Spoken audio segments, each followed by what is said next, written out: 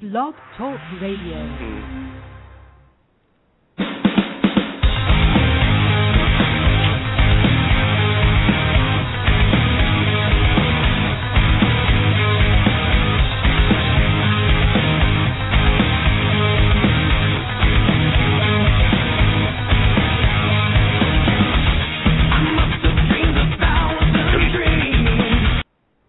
Chuck Morse Speaks, Monday through Friday, 1 to 2 p.m. This is your host, Chuck Morse. You're welcome to join the conversation, 347-327-9849. That number again is 347-327-9849. And as is our habit here, we're talking religion and how it intersects with politics.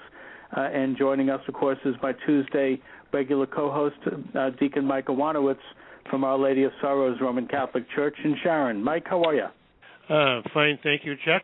And again, with this season of Lent in the Roman Catholic Church now off to a start, these next 40 days preparing for the celebration of the great Easter celebration itself. Mike, what have you given up for Lent, if you don't mind my asking?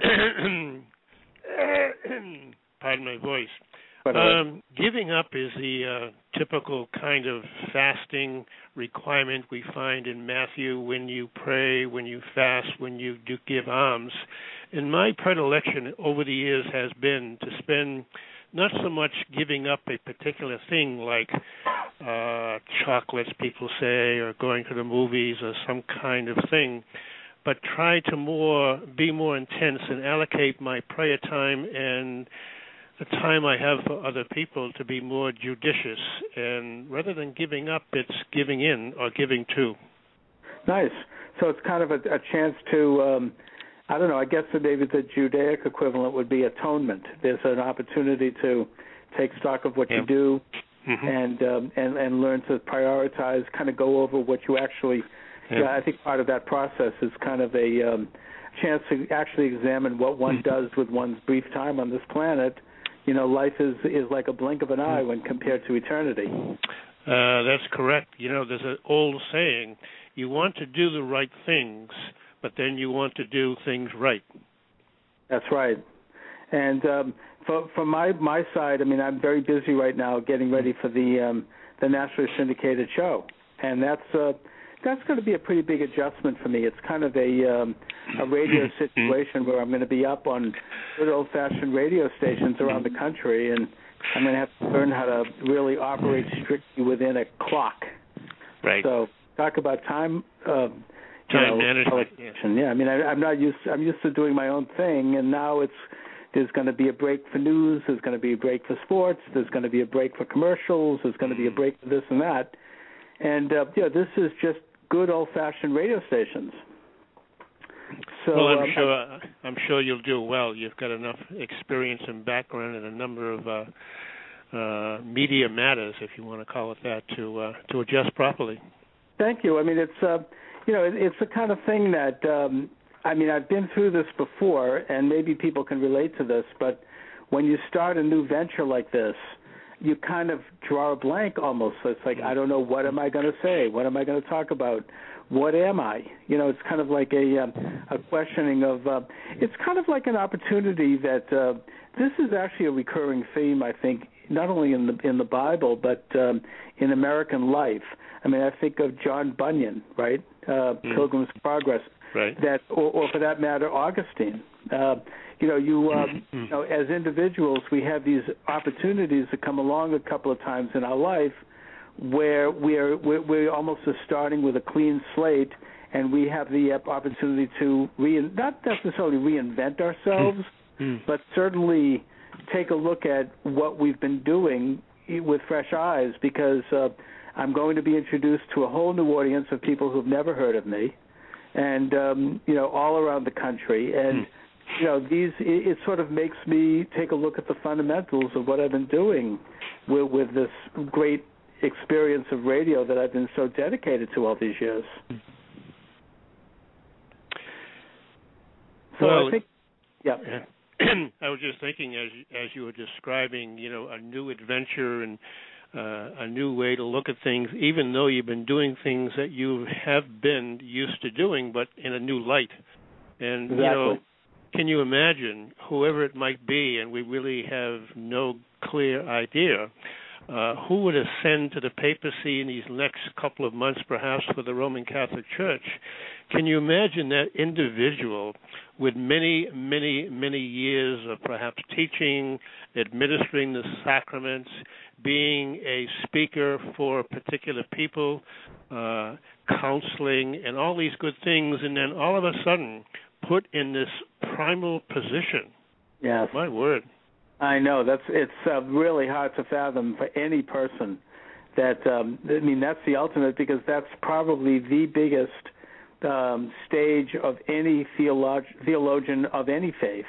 Right. Is the Pope in Rome. I mean, there's nothing quite like that. I mean, that affects not just the Catholics of the world, but as I've said, it affects everyone.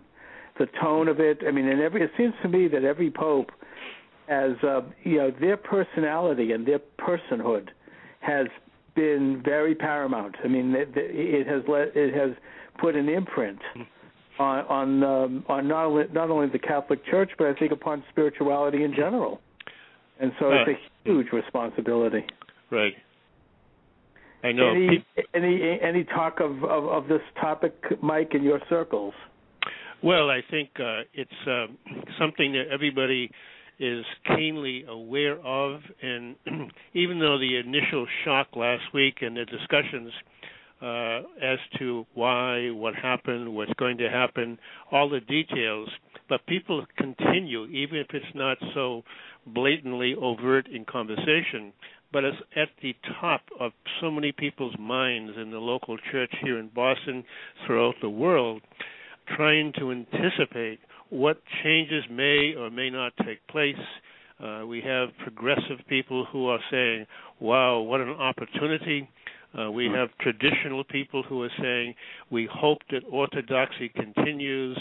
All these kinds of things are going on, as I say, whether it's spoken deliberately or just in the minds of everybody, until we find out who then is the next pope. It's going to be for every Catholic, and perhaps for most Christians, and as you say, like yourself, a Jew, just saying, what is it going to be like, because it will be different. Yes, and it will affect all people of faith, and in fact, it will affect the way the Lord God, King of the universe, is perceived in the world. And it's a very profound religious matter. I mean, I speaking for myself, I hope that the Pope is Orthodox. I really do, and I think that I would ask people who are progressives to also hope that the Pope is Orthodox, because there are plenty of outlets for progressives in this world. That are even, whether they be religious or non. But you'd want to see your church, I would think, be true to its faith, be what it is, in terms of adhering as closely as possible to the faith of the fathers, to the ministry of Jesus, to the Bible. Whether you personally are, you have fidelity to that or not, there is a great benefit in having such an institution. And that why make every institution like every other? I mean, the Catholic Church is a church. Why not be a church? It's not. Why turn it into, a liberal college or an academic or an encounter group? I mean, there's plenty of those to go around. I mean, I think we all have a stake in it. It's like the same way we all have a stake in the traditional family. I think, whether we are traditional or not, there's a certain stake in the institution and in trying to preserve it, because it's a hallmark. It's a benchmark. It's something that can be striven toward, whether or not we achieve it. That's sort of how I see it, and that's my hope. That's my prayer, actually. I think it's a momentous time. Well, I'm thinking too that we talk about, or even I use the words orthodoxy and progressive and traditional, but at the same time, even if we compare as many people say, look at the changes in the reform from the Second Vatican Council from 62 to 65 that resulted in some of the positive effects on people's worship these days in the 21st century. But at the same time, the sacramental life of the Catholic Church, which is at its core, from baptism through Eucharist and the others, the seven sacraments that were codified in the Council of Trent in the 16th century were reaffirmed at the Second Vatican Council. The changes, perhaps, were theologically nuanced to indicate a broader understanding of, again, what does it mean to be baptized, and what does it mean to engage in the sacrament of marriage, and what does it mean to follow God's call. But basically, the core beliefs are still at the base, and that's what Orthodoxy really is about.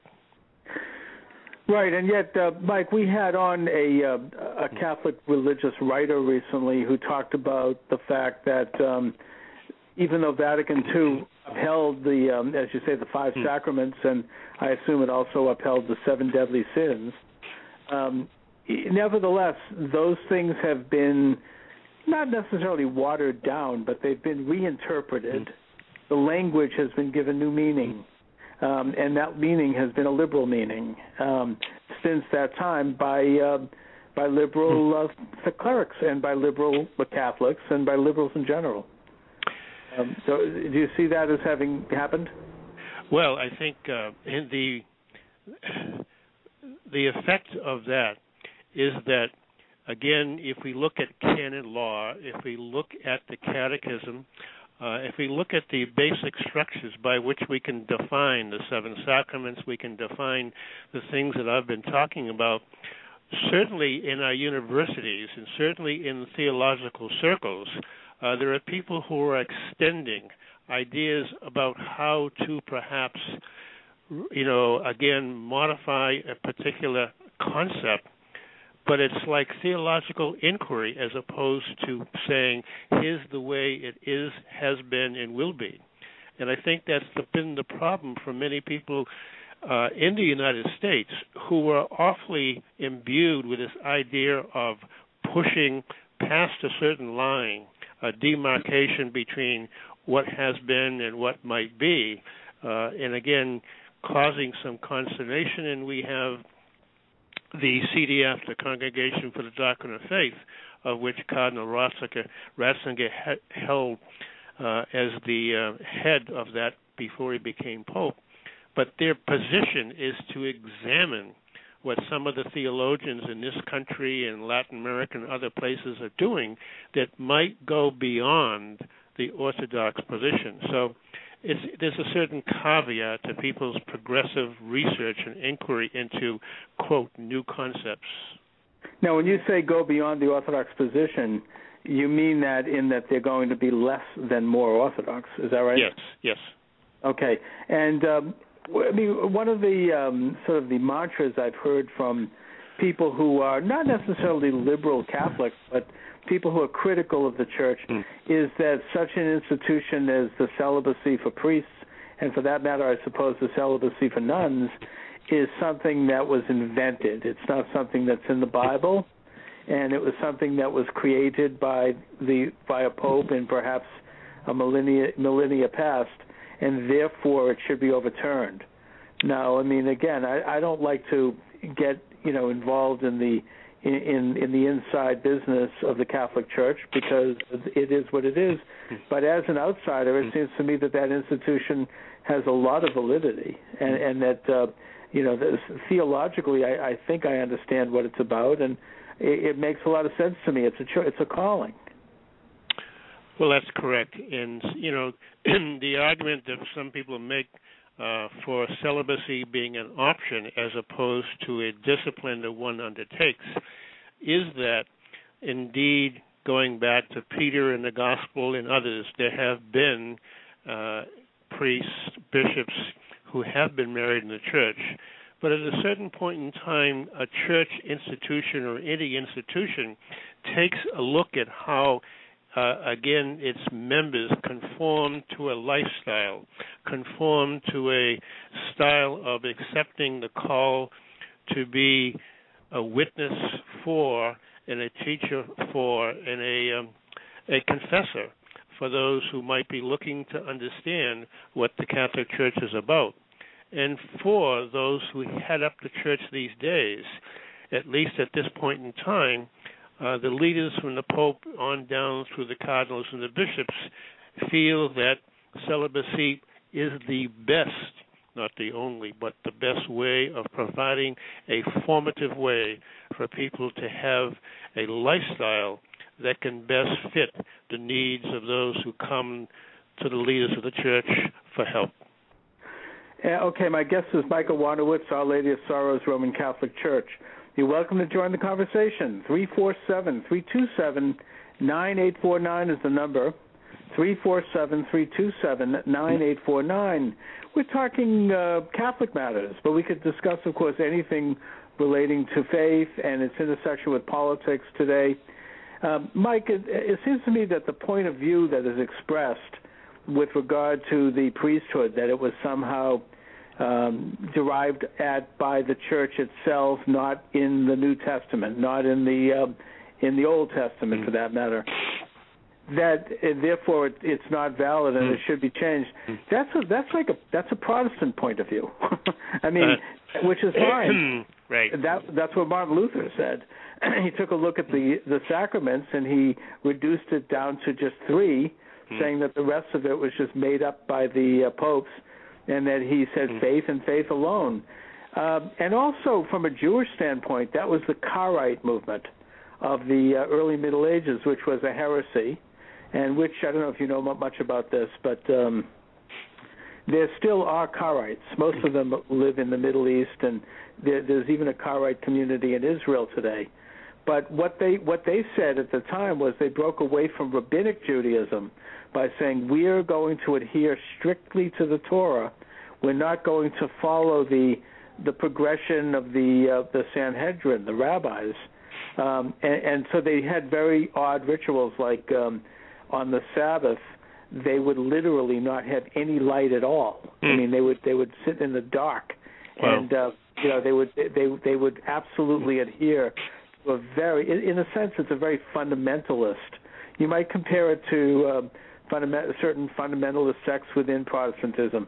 This literal translation of the Torah without any commentary, whereas Judaism was much more of a so I think very similar to Catholicism, by the way, in this way, in that it had a structure, and it was somewhat evolving, not necessarily to water down the faith, but to bring the faith into the practical world where it could be preserved and practiced and integrated into life. Not in the sense of allowing for licentiousness at all, but more just, if anything, how to understand what was meant in the Torah, what was God's idea when those things were put in place, and that as a result there have been Talmudic rulings, there have been rabbinic rulings, what they call responsa, and that in order to be in a position to make responsa, one has to achieve something. I mean, both spiritually and in terms of who this character is, and their leadership, and also another little factor that I hate to remind the ultra-Orthodox Jews in Israel, the Haredim, is that they also had jobs. They had day jobs. The Sanhedrin, right. They had families. They were blacksmiths, so they were farmers, and then they would study Torah also when they could. Where there's a problem today in Israel with some of the ultra-religious who do not do anything but study Talmud. They don't, they don't have national service. They don't have jobs, and they're sort of. I mean, I hate to use the word, but they're kind of on welfare, and it has had a corrupting influence. That's not what Judaism called for. Right. But the point is that such matters as the evolving of the celibate priesthood and the celibate convent, these things were decided by the Church Fathers and by the popes and by the theologians who are in a position spiritually to make those decisions over long periods of time. and over probably even centuries of contemplation and prayer and study and scholarly work, and they made those decisions based upon that. And to my way of thinking, that is a much more practical way to do things, as long as it does adhere to in the case of Catholicism, the ministry of Jesus. In the case of Judaism, the Torah. You mentioned the New Testament, and some people who would say, Martin Luther King, for example, that a sacrament, one of the 7 sacraments we have in Roman Catholicism, must be found in the Scripture itself. And yet it's a question of whether or not, as we Roman Catholics say, yes, we can locate passages in the Scriptures, in the Gospels, that give us the undergirding for the 7 sacraments. There are those in Protestantism that say, well, they don't quite read it the same way, and there's the particular deviation, if you will. But, for example, with the Eucharist, which is fundamental to our worship as Catholics, we can go back to Matthew, Mark, and Luke, 3 of the 4 Gospel writers, who told the story of what we refer to as the Last Supper, which has the format of that Seder meal, that Passover meal. And Jesus went into Jerusalem before the famous arrest and then trial and crucifixion. But he said to his followers, I long to celebrate the Passover meal with you, my friends. And they found this place in Jerusalem on the 2nd floor, what's called the upper room in this particular building. They met and they celebrated according to the classic custom of the day, with bread, with wine, with blessings and cups and prayers. And as St. Paul later on reminded the people that he said, at that particular time, Jesus took bread, broke, offered a blessing, and gave it to the people. And then we have what's called the words of institution, which we repeat every time we have Eucharist in a Roman Catholic Mass and liturgy. And this is timeliness. I mean, it's just been going on since that particular evening supper taking place, and it continues today. So it isn't as if something was interpreted and then put together sometime later. It's been happening since that time. Right. I mean, it's quite consistent. And by the way, when you mentioned the Last Supper and you mentioned the Seder dinner, the Seder meal, that goes on, not so much even putting aside the issue of the Seder. It goes on in traditional Jewish households every Shabbos on Friday evening. It goes on in my household, where you have a special bread, what's called a challah, and you have wine, and there's a blessing on the wine. There's a special blessing on the bread. The bread is not regular bread. This is it's religious bread. I don't know if I'd call it sacramental bread, but whatever the Jewish term is, the Hebrew term. But there's special prayers, and there's a washing. You wash your hands before you say the prayer on that bread. You've seen those braided, you know what I mean? Yes, yes, right.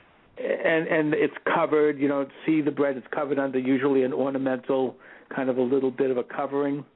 In our case, our daughter actually made one at school, and she used that. And then the cover is removed, and the blessing is said usually by a woman at the table. And then there's a little salt shaken on the bread, and it's divided up, and each person has a piece.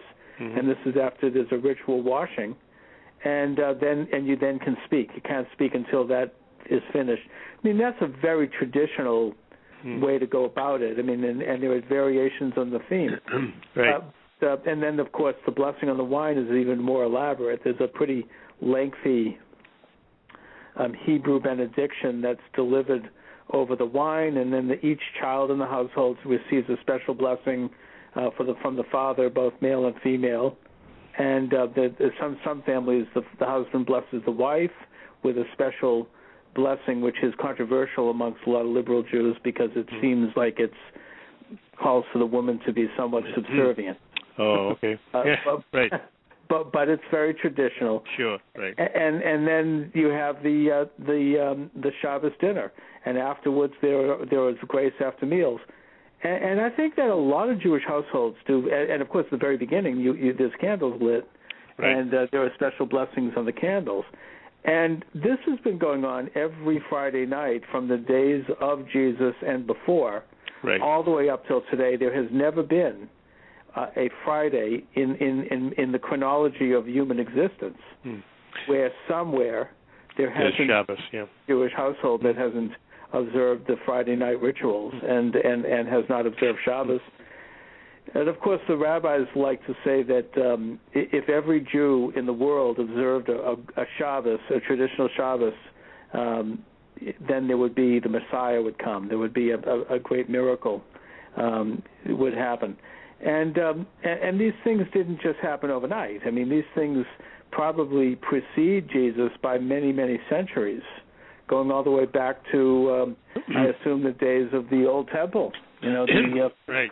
The first temple. So, these are traditions that I think whether one is a believer or not, they have great value just by the fact that they have been done for so long and that they have an intrinsic value in and of themselves, putting aside faith in God, which some people have a problem with for reasons that I don't understand, but nevertheless they do. But they bring the family together. Each person at the table gets to be involved in some kind of a function. Everybody participates. It's a very holy experience for anybody, whether you are a believer or not. So, I think the same thing can be said for various rituals that have built up and have existed in the Catholic Church. It's whether one is a believer or not, these things have an intrinsic value. They have, there's a certain order to them, that they create. If you want to look at it from a social standpoint, they create a social order that is of great value. Which makes me wonder why it is that some people are so critical of it. And I'm not saying about Christians either. I'm talking about Jews who are critical of Jewish practice. Why, they just are all bent out of shape over right. things. And I just, it's not like it's an infringement on them. But people are. I mean, always have been. I mean, people were. This is why they were critical of Jesus himself. Too religious, right? Too moral, too standing up for religious codes. I mean, it bothers people. Yeah. It bothers people that to see somebody living, trying to live, a spiritual life. And I see fellow Jews, very secular Jews, are so critical of religious Orthodox Jews who are just trying to live a spiritual life. They're just trying to fulfill the Torah as best they can. They're not bothering anybody. But there it is. I mean, it's something I think that's gone on every generation. Maybe it's something that it stirs people up at a very primal level in their own life when they see it. I don't know. Yeah, I kind of use the word solipsistic, big word, but just the idea that some people like to look at what's happening around them, whether it be worship or whether it be politics perhaps, and kind of say that they have a perspective that's unique and should be the correct one. The people have this I mentality that we talk about, solipsism or narcissism, the individual. So rather than saying, well, look, what we've been doing for these millennia after millennia, some people would say, there might be a better way to do it. And, that could be good in terms of deciding whether to have a automobile fired by gasoline or fired by something else. There might be many kinds of different ways of doing it differently. But within the inner soul, what we've been doing for millennia might just be the right thing anyway. That's right. And also, I mean, putting myself in someone else's shoes who is taking what I think is an extremely arrogant position by saying, well, I think there might be a better way to do it. What I would say to that person is, okay, let's take a look at the tradition itself. Let's take a look at the thousands of years in which this has been conducted and see and learn. Otherwise it's ignorant. I mean, try to learn exactly what this thing is, why this thing exists, If you're a Jew, go consult with a legitimate rabbi, maybe do some study on this, and actually learn about it, learn the background of it to the best of your ability before one comes up with such statements like, oh, well, I think there's a better way. I mean, oftentimes when people make those statements, it is out of ignorance. Now, if they do the study and then they still conclude that there might be a better way, well, then, present it for the process, the Talmudic process, which is that it's debated within the community in the open over time and deliberated very carefully and weighed and measured. Really can take many lifetimes. And, in a sense, it's sort of like the way, in a secular example, that's the way our Congress is supposed to work. We have a deliberative body that weighs and measures social issues, and then it goes through a long process before there's any kind of a vote on it, and then there's a Senate, which is supposed to be even more deliberative and is supposed to even be more, in a way, detached. And then, of course, there's the president, and then there's the Supreme Court, which can throw it out because it's not constitutional. And there's a system that's put in place. This is in a sense, religion means. The word comes from the Latin word religio, which means regulated. It's a way to regulate these sorts of very profound spiritual and social questions, and it needs to, the impatience and the arrogance of some people is something that often comes, I would contend, from ignorance, not from a position of genuine knowledge and understanding.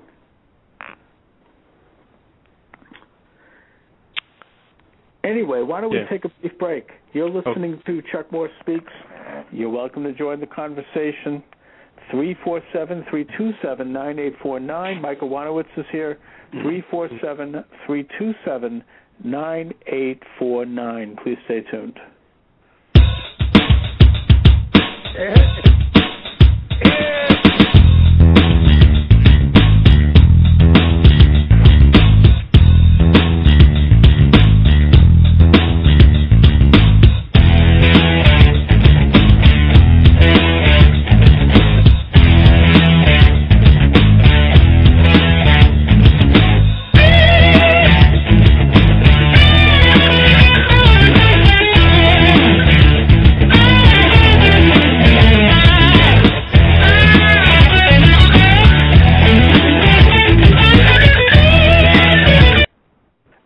Back, 347-327-9849, 347-327-9849.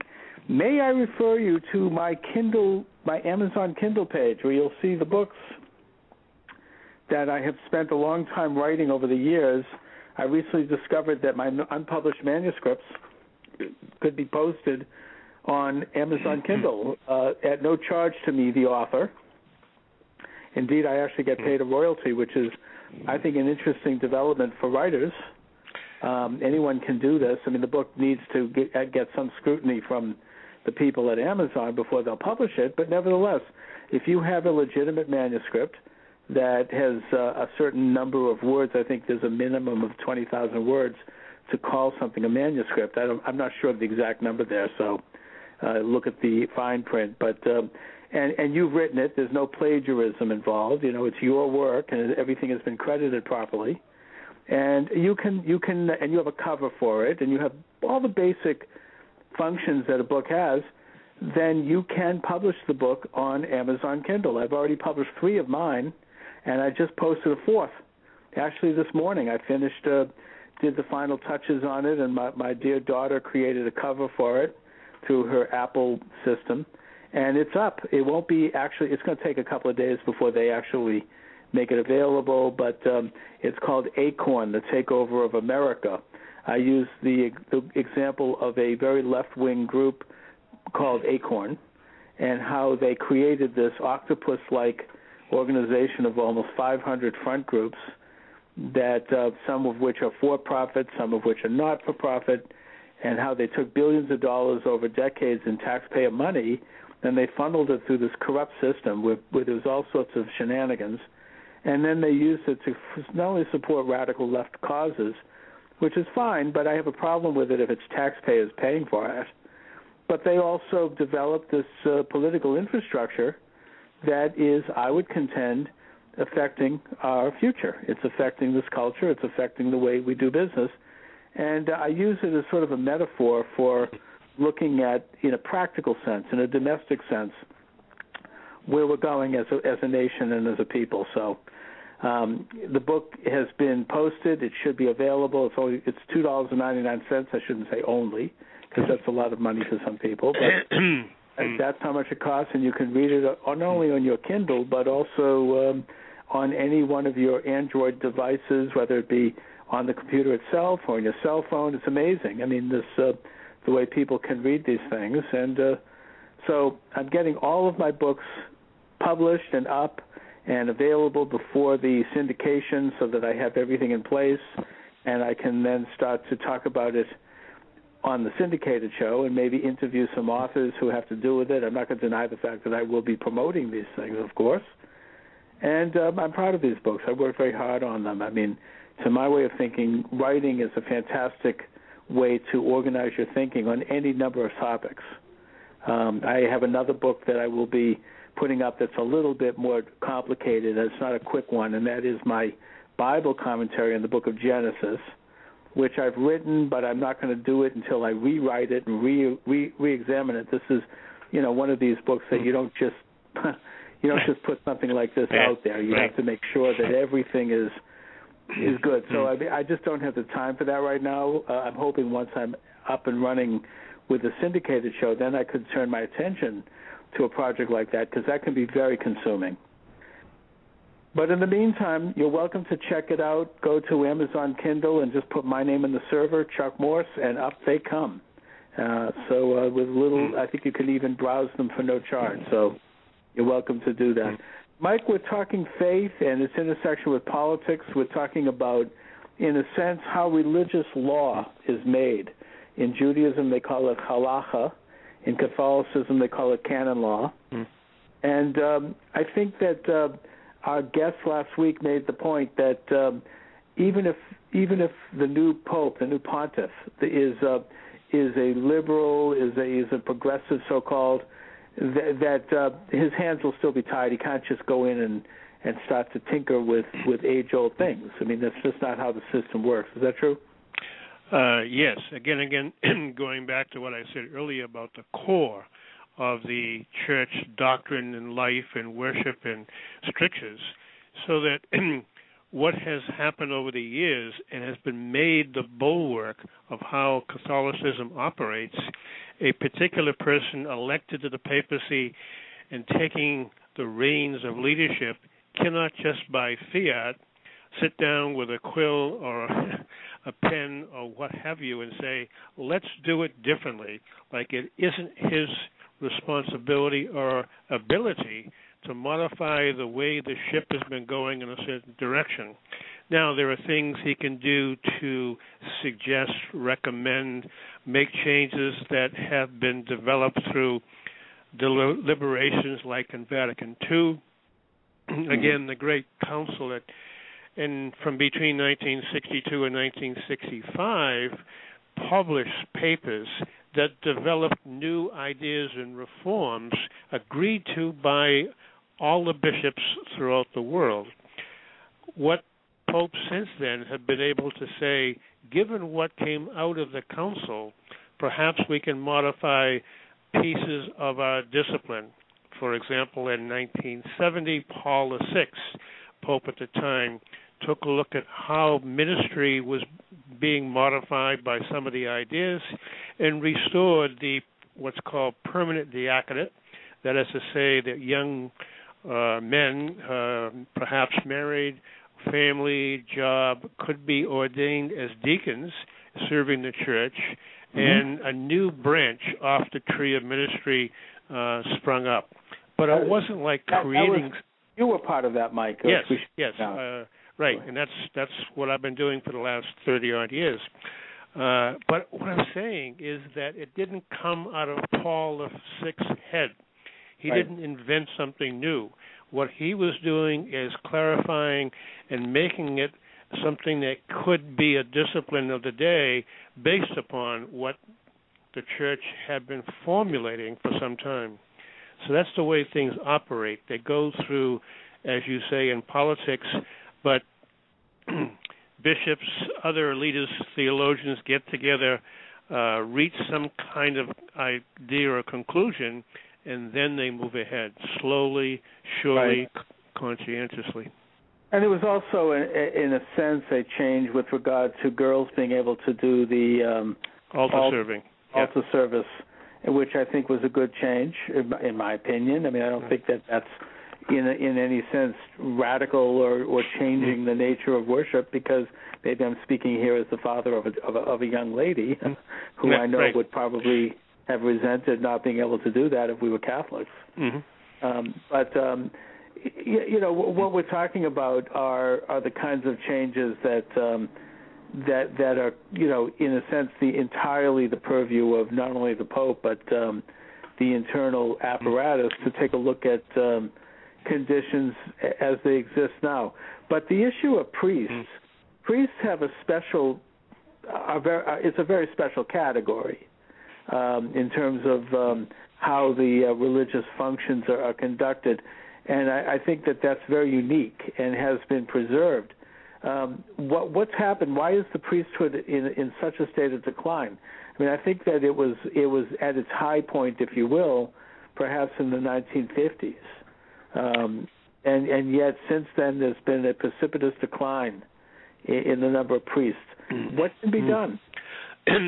Well, yeah, back in the 50s and 60s, you had a situation where in 1956, I'll quote some numbers, there were 72, which is sort of a biblical number by itself, but there were 72 young men, pardon me, who were ordained to be priests for the Archdiocese of Boston.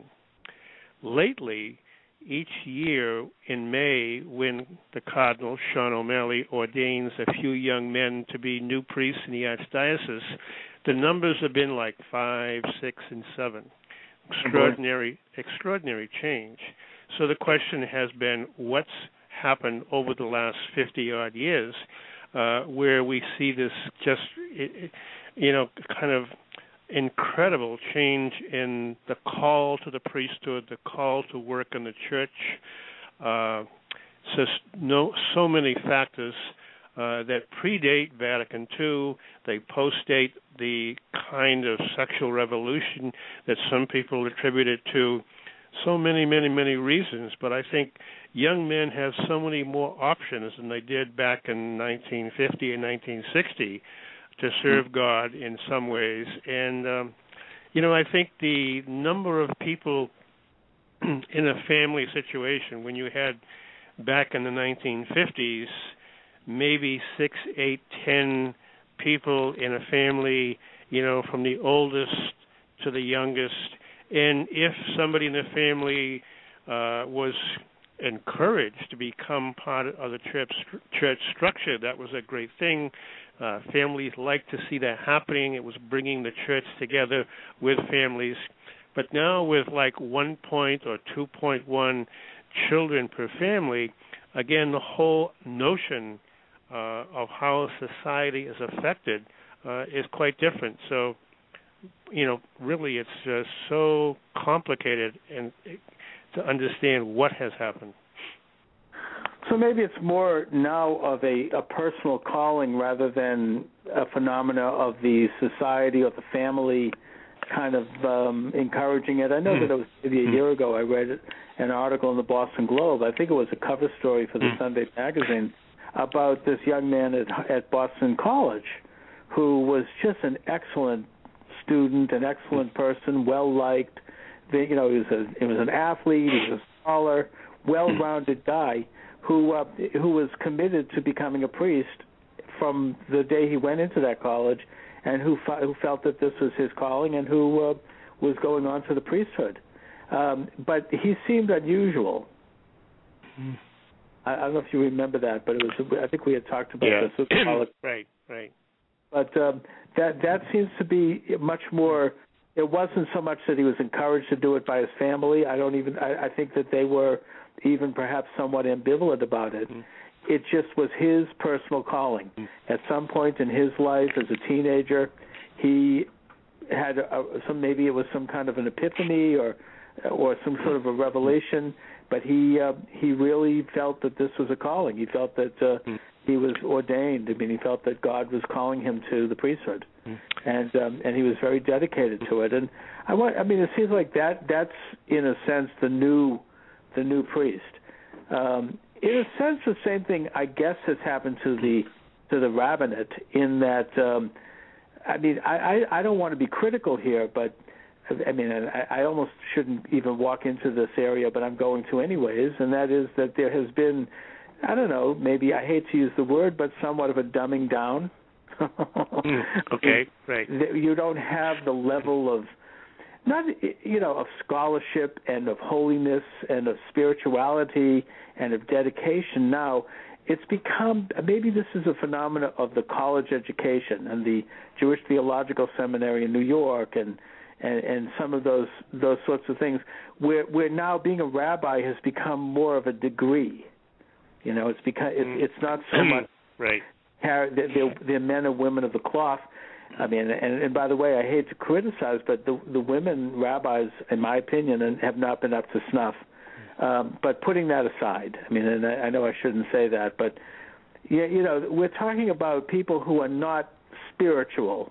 They're not holy. They're not, they're not actually, immersed in the Torah and in living a Jewish life, and keeping the Jewish laws and traveling in the Jewish community as, and helping other people and going to people's homes when they're sick and helping them and doing all these things that rabbis did.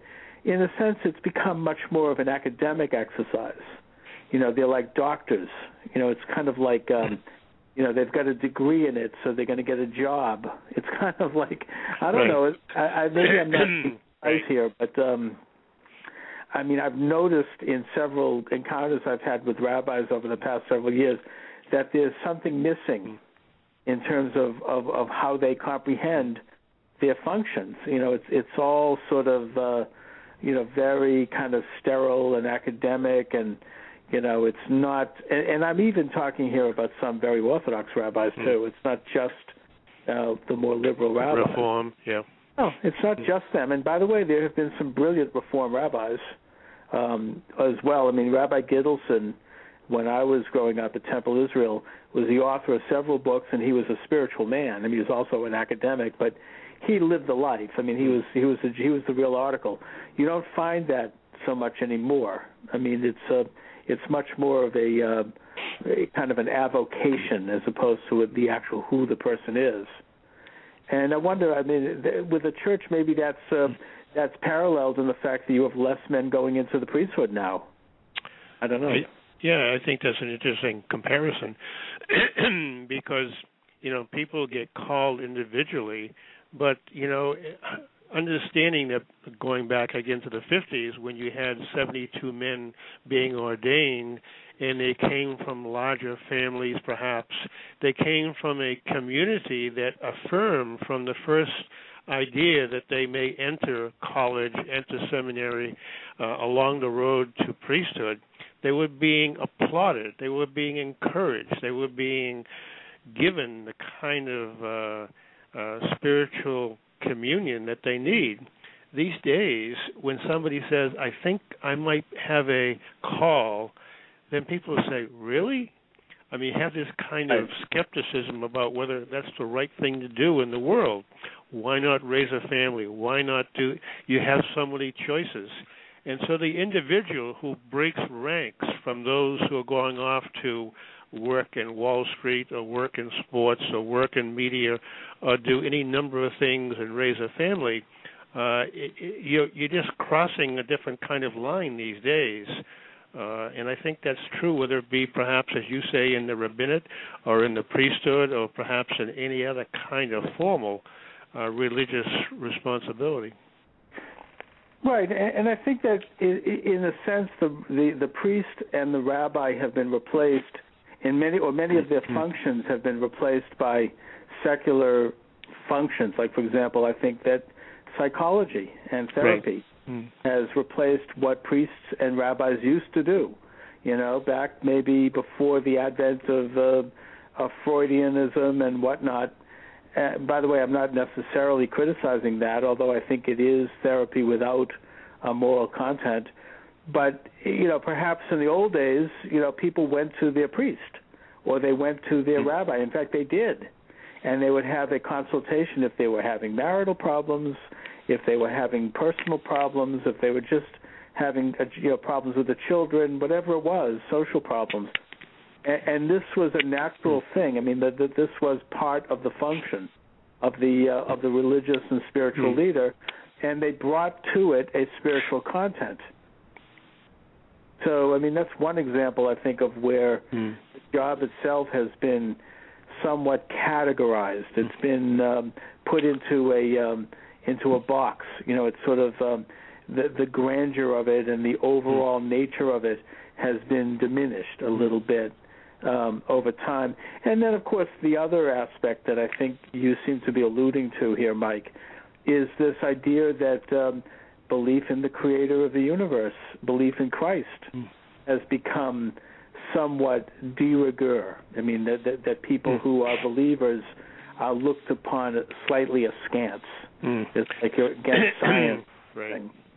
And that's something that has, I think, been internalized. I'm not necessarily saying that the theory of evolution, I'm into that. One of my books is about that, but that has a part of it. This idea that, this is science, we're told, and that to disagree with that, you're somehow viewed as a lesser person. I keep getting these emails, and I can say this because it's public record, from my good friend David Pakman, who is a so-called progressive talk show host out in Western Mass. Very nice young guy. He does a show that you can actually see on YouTube, and he's handsome, and he does a good job. He's very articulate. He's come on my show a few times. But he keeps sending out the daily bulletin of the topics he's discussing and the guests he has, and there's this drumbeat of things, of people that he has on his show that point to such matters as belief in the Torah, or belief in creation, or belief in this, or belief in that this is creating child abuse, that this is creating insanity, that this is a form of mental illness. Yeah. And, this is a mantra. I mean, it's part of what my former co-host used to talk about. Right. This guy, George Lakoff, actually came out with these so-called scientific studies that showed that conservatives are really mentally ill, that people who have traditional values. Right. And it's not new either. It goes back to John Dewey, the so-called progressive educator who wrote books about this back in the early 20th century, that these ideas, the family-headed, the sovereign father-headed family, and the belief in the church, he called them churchers, that this was somehow a form of social dislocation, that it was retarded basically, and that it needed to be replaced. And I think that view has taken the high ground in our culture. It's been internalized by people, and I don't think people are necessarily aware of it. I think it's something that has become an accepted norm, in that there's a subtle understanding that to disagree with that could create abuse, because nobody wants to be accused of being anti-science, which is another way of saying that someone's crazy. Right. So I think that has a lot to do with why when you have a young man or a young woman say, I have an avocation, I have a calling, that people are like, well, what? Why? Yeah, right. Right. Whereas in the past it was understood why, because people had a rooting in faith. I mean, their parents had that, and they imparted it, and their faith had that, and their priests had that, and their rabbis had it, and so it was kind of it was sort of the standard location in which we all operated, whereas now that has shifted. Right. It's no longer where we operate, so that people who come along who do have those notions, they're viewed as freaks. I know I certainly have been. Well, that's true. It's kind of like when people go to the Army recruiter or to the Marines as a young boy out of high school and sign up for a tour of duty. So many people say, what is going on with that kid? What is he giving up, and why is he doing what he's doing? Because he feels, he or she, called to serve his country. And yet, somehow, that's viewed as being a strange thing to do. So I think there's a parallel here, too, in our country, that when people make choices, individual choices, that mean that they have discerned that somehow there's a path to follow to help, whether it be a fellow person in America or whether it's to help somebody in a religious context, that the community at large just looks askance and says, what is going on with these people? That's right, and I think that to bring things full circle, since we're reaching toward the end of the program, this is why I would argue we need to have a certain standard set in our faith. This is why I support and I hope and I pray that there is an Orthodox Pope in March that comes up, because they regardless of their temporal powers, their personality, their faith, their spirituality can set the direction, not only for the church but for all of us who are people of faith, and for the culture, because we have gotten so far away from it, and people do not understand that. They're not aware of it, and that while I certainly appreciate and respect the right of the secularists to not believe and to conduct their secular organizations, there certainly are plenty of those.